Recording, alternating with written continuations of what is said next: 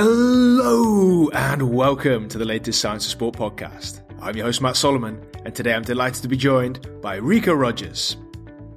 So Rico is a former professional cyclist who now is the owner of Box Altitude, who work to provide altitude tents for athletes of all shapes and sizes.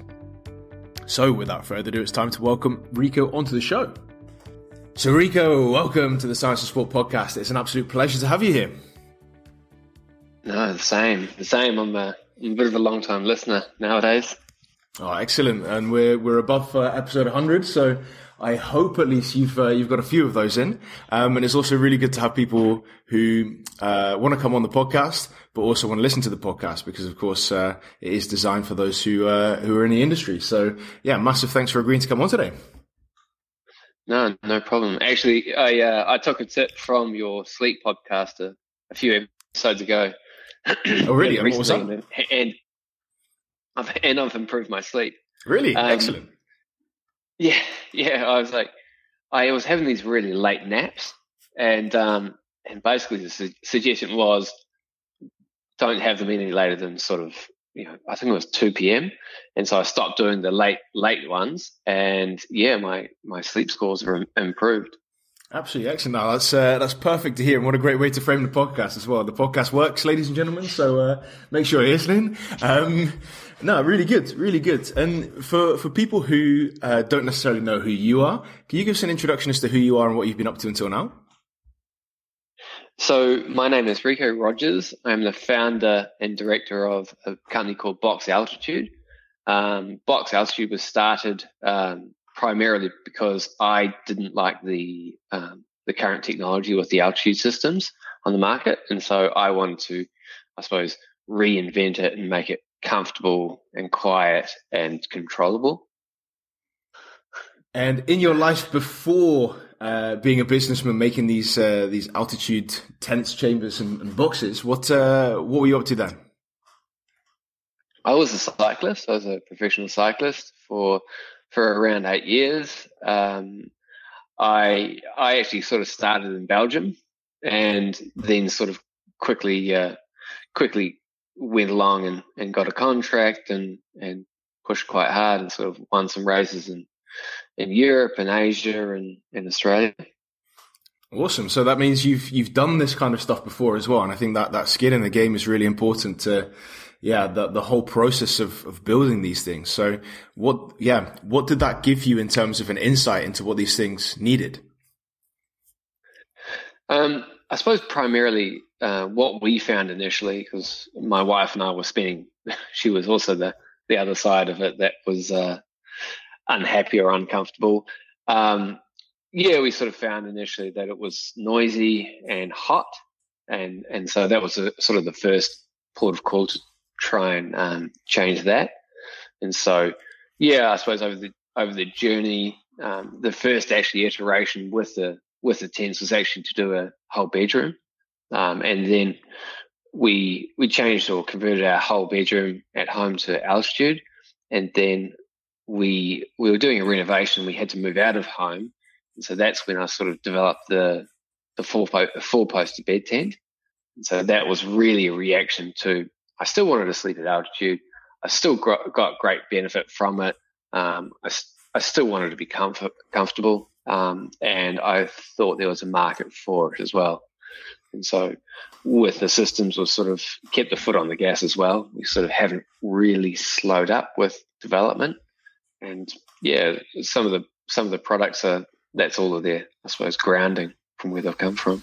Absolutely excellent. And when you're talking about altitude training and altitude sleeping, I want to dive into a little bit of the why and the physiology. So first things first, like, why is it a thing? Why do people do this? Primarily to stimulate more efficient blood cells. So EPO is a naturally occurring protein in our bodies, and so essentially we're trying to trigger that. EPO, what does that mean? What is it? My pronunciation of it's terrible, but epiprotein. Yep. And so this is made in our kidneys, and all of our blood cells actually realize when we're in a hypoxic or altitude environment. And so that's when they sort of trigger a response in the kidneys to make more efficient blood cells. And so that comes in the way of increasing your hematocrit and hemoglobin mass. And so with these systems, what we're trying to do is really trigger that response. And we do that by lowering your blood oxygen content in the space. And then that tells your body that it needs to make more efficient cells, and then starts that process. It's really a little bit like stress and, load and stress and then reaction, body's reaction to it. So basically when you give the body less oxygen, it then adapts to produce adaptations within the body, which then allow it to work with that lesser oxygen level, right? Yeah. And so over time, you'll see if you were to, let's say, sleep in a steady state, let's say at 1,500 meters, the first night you'd probably see your heart rate would increase and your SpO2 levels would decrease slightly, probably not as much as you would think. And then over the course of those, let's say 3 nights, you'd find that your heart rate would start to decrease and your SpO2 levels would actually probably decrease as well, and then go to a baseline level in which your body's starting to produce more efficient blood cells and absorb more oxygen more efficiently. Absolutely excellent. So I think that covers a little bit of the physiology as well. So when you've got that physiological change, when you're in the tent and your body is producing these extra blood cells, for example, what happens then when you go outside the tent and start to perform? Well, the process is it's actually quite quick. Like, you can notice a change in your abilities within the sort of the first 35 hours. The reason that I've always sort of known that is, I did a test. I think it was an anaerobic threshold test, and I found that my anaerobic capacity was up 5% post 35 hours after, and I hadn't done any sort of training that would stimulate that sort of response. And then with the blood cells, it does take longer for that, and so the increased hematocrit and hemoglobin doesn't start to really take effect till that sort of first 100-hour block sort of thing. It's really fascinating how little time it takes and how big a bump it is. So when you're an athlete, for example, and you're going to look to implement this kind of training, is it something that they'll do just before a tournament then, or is it something that they'll do in the build up towards? I think that there's two things to that. Predominantly in the past, it's been a fairly short, sharp build up, sort of, let's say, 4 to 6 weeks out. Whereas with our systems, because they're significantly more comfortable than anything that's been on the market in the past, what we've found is that athletes don't necessarily need to do that, I suppose, very short, sharp block, because they're not in discomfort and they're able to train quite well because they can pair up the altitude with their training load. So if it's a big training week, you could pair back the altitude fairly easily with your phone, because it's all controlled via your phone.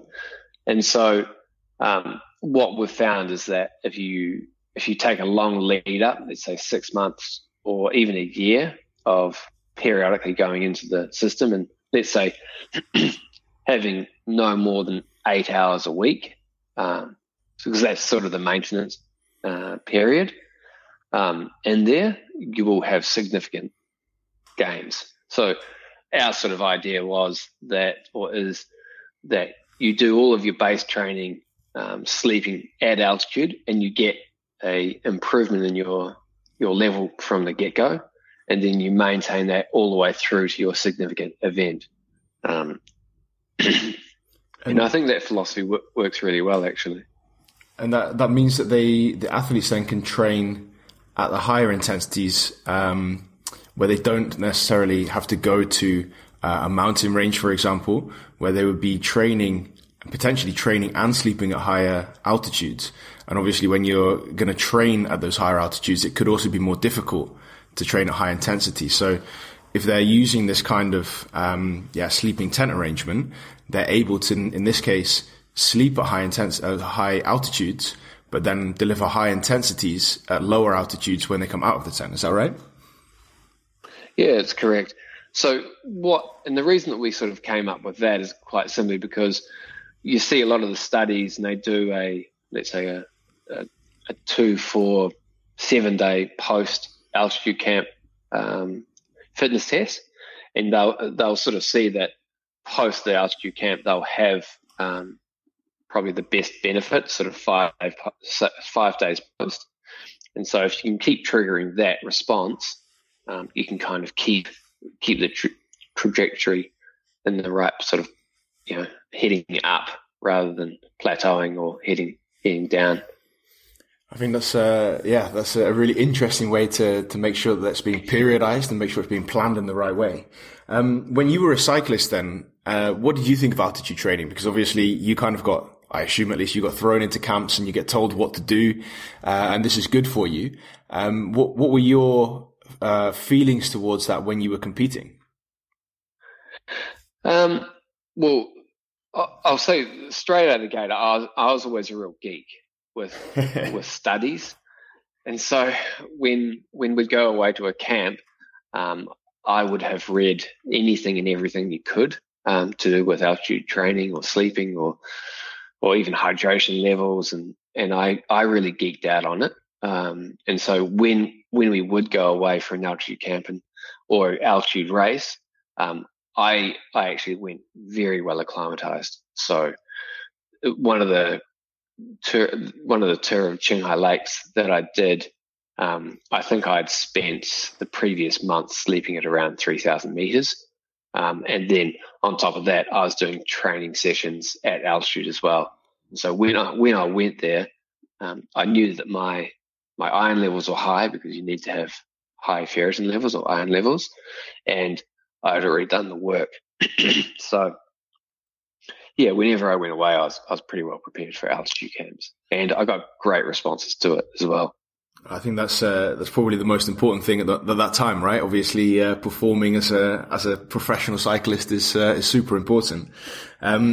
So when you translate that then to these tents which you've designed, what's the serious advantage of a tent compared to having to go all the way to a mountain range, for example, for altitude? Well, I really loved it quite simply because when I was home at the end of the year, the last thing that I really wanted to do is to go away to an altitude camp or any camp for that matter. When I was home, I wanted to be home. I wanted to relax. I did want to do my training. I wanted to be prepared for the season, but I didn't want to be really going away.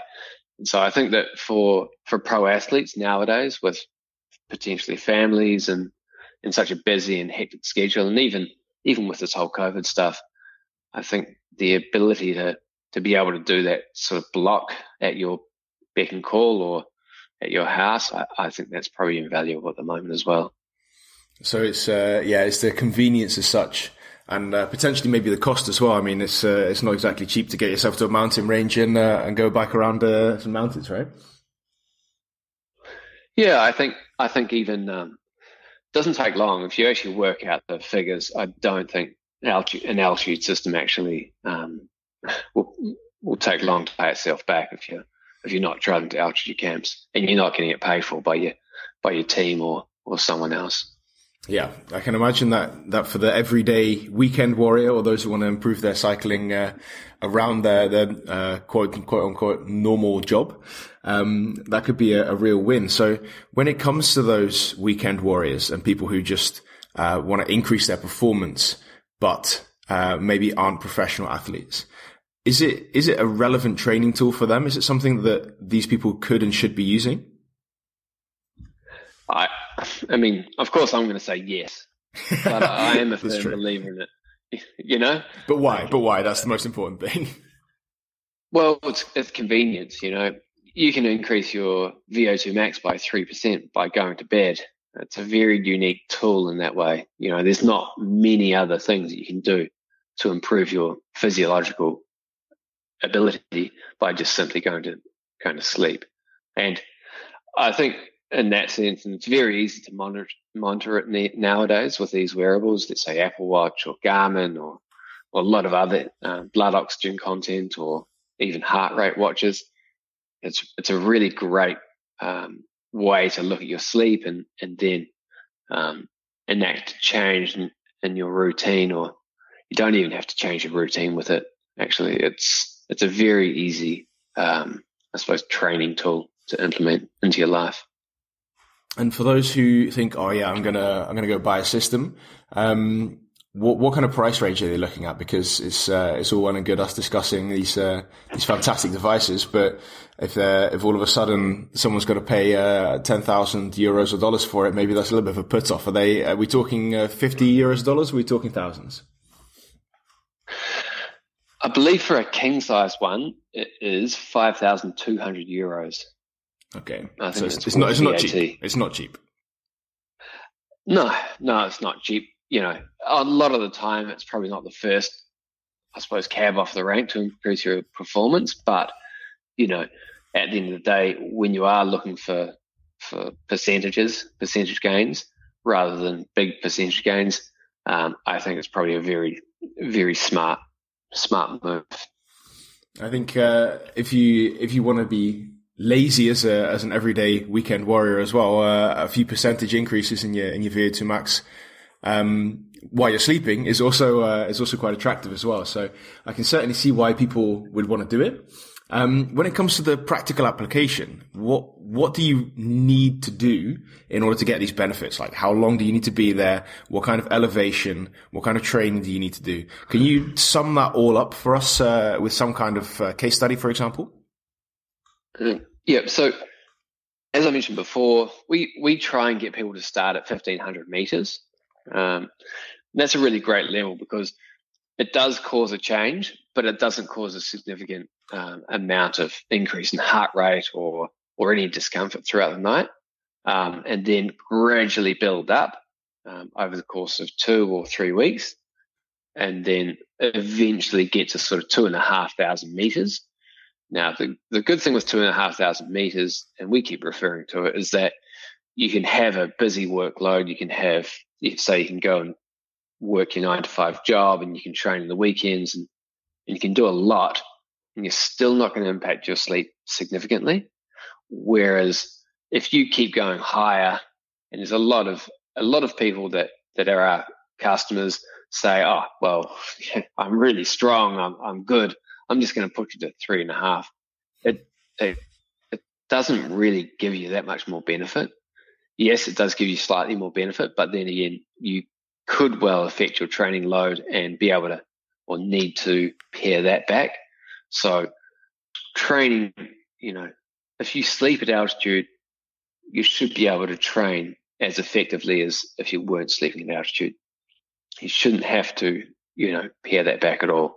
You should be able to go full gas. So in that sense, starting at 1,500 meters, building that up slowly as such, and making no concessions in your training is the general advice then for people starting this. Yeah, absolutely. We've got really top tier athletes with very high VO2 maxes, and they're still only sleeping at sort of 2,500 meters, but their training load is significant, and so that's really the idea behind it. And when we look at other sports who maybe could be able to take a lesson from this, do you think that this translates to sports where VO2 max might be important, but not necessarily a determining factor? So for you guys in Australia, Aussie rules, for example, and for us in Europe, football, soccer, rugby, do you think that other sports could take a lesson from this? Or do you think that it's more important for the aerobically based sports? No, I think for virtually all sports, you sort of see Wales, the rugby team, have been doing significant altitude training camps for quite some years. The English football squad has been doing proper football, not the football that they call it over here. Yeah, pretty well everyone. And I think even if you took it straight back to a very explosive sport, let's say 100 meters sprinting, even those guys would get benefit because it delays the onset of fatigue. And although there's not much fatigue in 10 seconds, those last sort of, let's say 10 meters, there is a bit of fatigue there too. I think that's a really interesting thought as well for people listening who maybe aren't necessarily into cycling, for example, or the heavy endurance-based sports, but think that there is a possible win to be had here. Maybe it's something to consider for different practitioners in different sports. And yeah, potentially if you say a 3 to 5% increase in VO2 max, that's a pretty interesting amount of change, right? That's going to take a lot of training to get there. So I think that's a really interesting one for a lot of practitioners. Yeah, I mean, over the course of the time, we've sort of reached out to quite a few teams, and it's very interesting. You sort of typically see the top 3 teams will be back in touch and be interested in really drive you for the conversation, and the sort of the bottom 2 or 3 teams as well. It's quite interesting in that sense, and in the middle ground, we don't seem to get too much attention. Oh, that's certainly an interesting one, especially from a social standpoint, and where the difference can be made. But I think that's a podcast for a different day, unfortunately, because we're pushed time wise. And although it's an interesting topic, I don't want to steal your entire Friday evening. So, Rico, massive thanks for your time and hard work today. I've really enjoyed it, and hopefully look forward to speaking to you again soon. That sounds really good. Good to chat to you, and take care. Thank you very much, buddy. Cheers. Cheers, man. Bye. And that's it once again. A massive thanks to Rico for all of his hard work on today's podcast. I really appreciate it, and I'm sure you do at home too. Before you leave, I want to point you in the direction of the Coach Academy. Now, the Coach Academy is a series of lectures broken down into bite-sized chunks. So if you've enjoyed today's podcast and you want to get some more information on different training types, all you have to do is hit the free link in the show notes, and you can be in there for 7 days completely for free. And of course, if you have enjoyed today's podcast, I would really appreciate it if you could spread the good word. That means recommending it to a colleague, a friend, an athlete, or even someone who you think might enjoy the podcast. And that's it. Once again, a massive thanks from me. I'm Matt Solomon for Science of Sport, and I'll speak to you next week.